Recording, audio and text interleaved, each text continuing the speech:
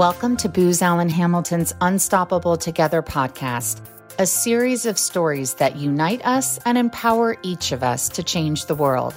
I'm Jenny Brooks with Booz Allen Hamilton, and I'm passionate about diversity, equity, and inclusion. Please join me in conversation with a diverse group of thought leaders to explore what makes them and all of us unstoppable. We had such a deep conversation with Dr. Jenny Wang that we're going to publish this episode in 2 parts. Both were recorded at the same time, so be sure to listen to part 2 once you've finished part 1. Enjoy. Hello, everyone, and welcome to the Unstoppable Together podcast. I'm your host, Jenny Brooks, and I'm thrilled today to talk with Dr. Jenny Wang. Dr. Jenny is a Taiwanese American clinical psychologist, speaker, and mental health activist who is passionate about destigmatizing mental health for Asian Americans.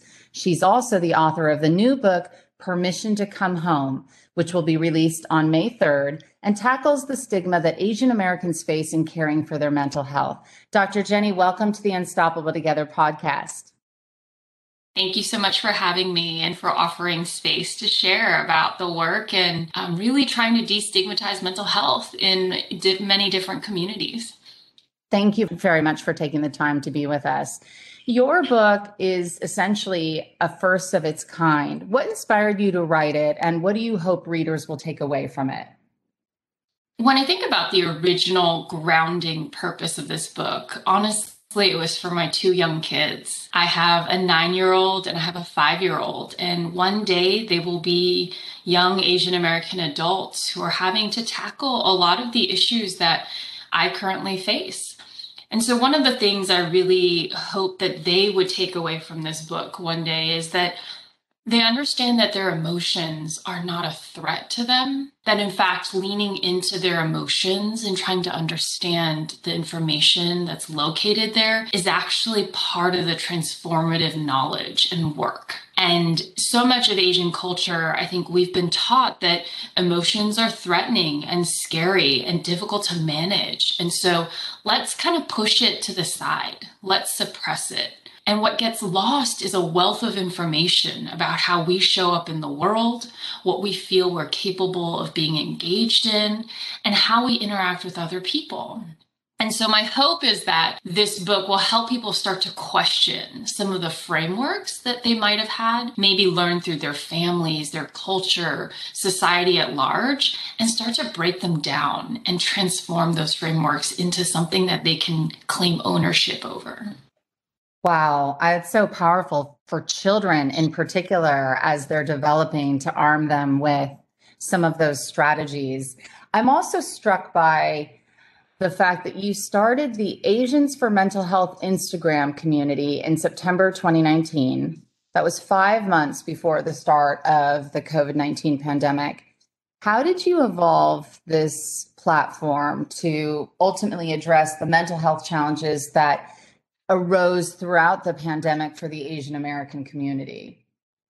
You know, honestly, this platform started out of a frustration. I was scrolling on Instagram one night and was thinking about how there was such a plethora of information that was generally about mental health, but there was nothing that was geared towards mental health from the lens of being Asian, of having Asian identity, of being a child of immigrants. And so the platform initially began with just wanting to prompt people to think about how our racial or ethnic identity kind of forms the basis for mental health, right? It's how I see the world. It's how I think about myself in the greater context of the world that I live in. And so it started as let's see how this goes, because I'm not very social media savvy.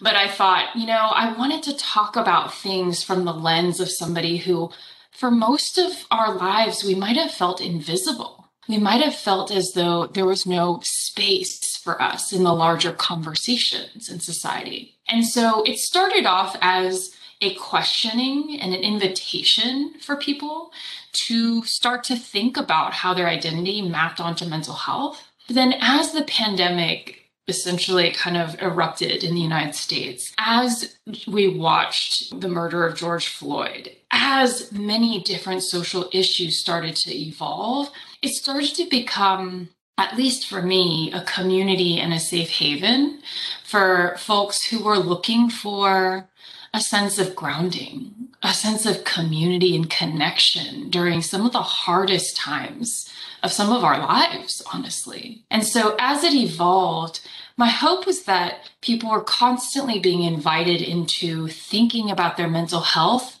as something that permeated their every single daily lives, right? Or their daily lives in every single moment. And in many ways, I wanted to dispel this myth that mental health was a condition in which you were hospitalized for, and that's called mental health. Or schizophrenia and bipolar disorder, that's what's called mental health.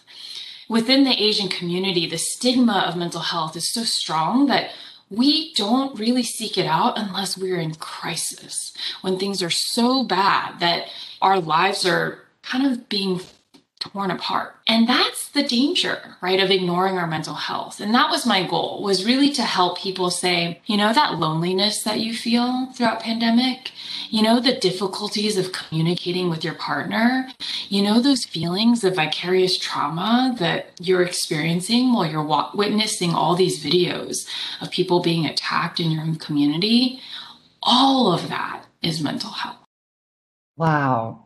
Do you find on the Instagram community, so you're going on to 3 years with it now, do you find that it spans all ages?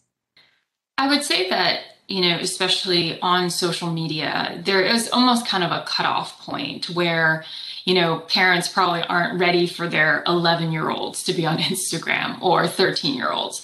I would say that the primary kind of age range of people who tend to engage on my platform probably fall within the kind of college age and then upwards of their, you know, mid 30s, 40s, sometimes older than that. So they are young adults who, one, have access to technology, two, have an interest in mental health, and come from maybe predominantly Asian American communities, but then there are individuals who also are kind of living in silos in different parts of the country where there are not primarily, you know, Asian American kind of enclaves. And so I would say that in terms of age, something that has kind of come up again and again in this kind of platform and community is truly how alone many of us feel.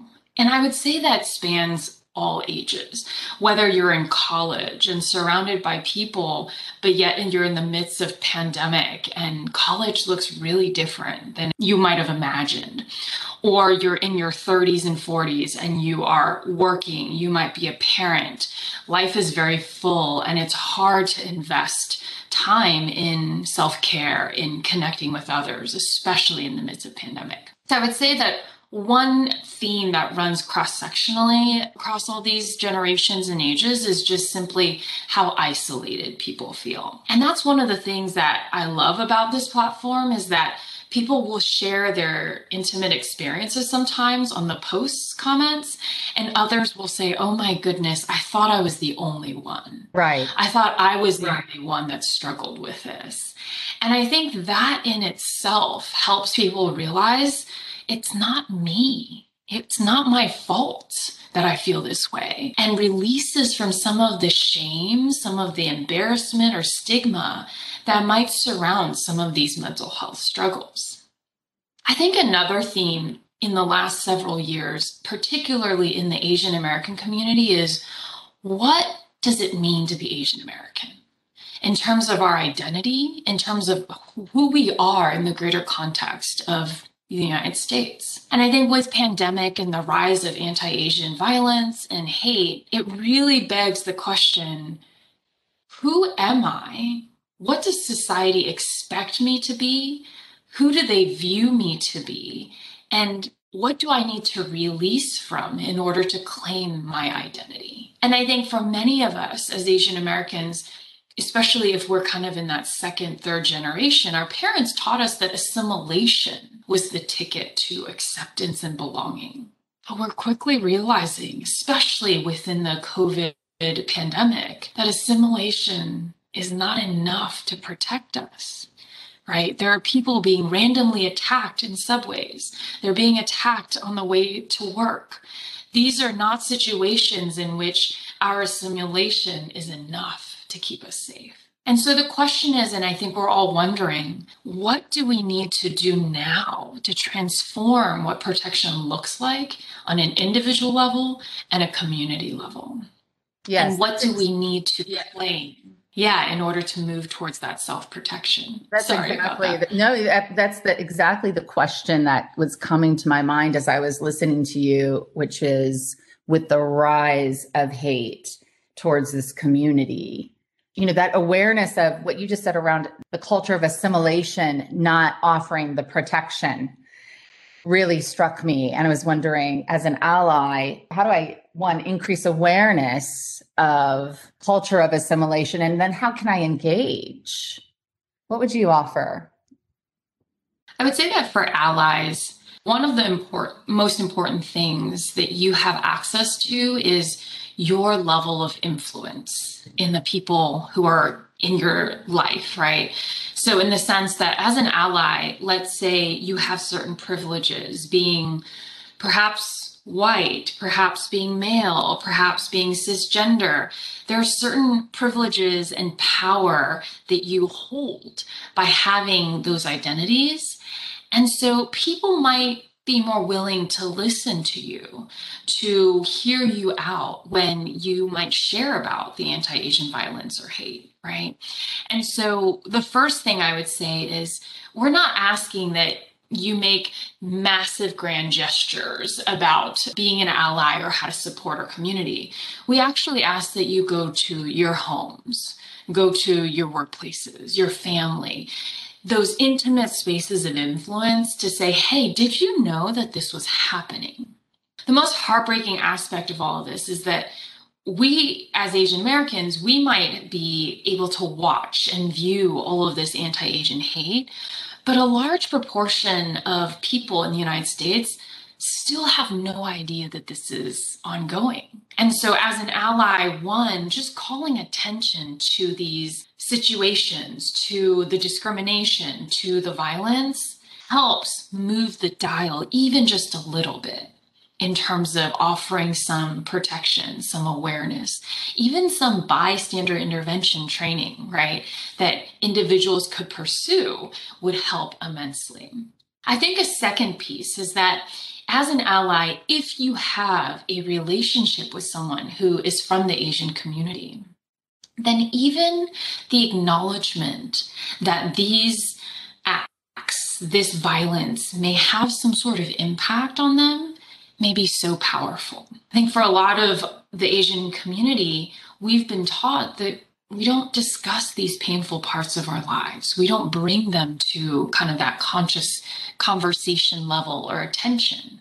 And so as an ally, if you are my friend, if we have a safe relationship, then you checking in with me allows me to feel that I'm not alone in this, that there are people outside of our community who can offer empathy, compassion, and even just support through some of these really difficult times. And so as an ally, I'm thinking about two pieces. One is using your voice to raise awareness.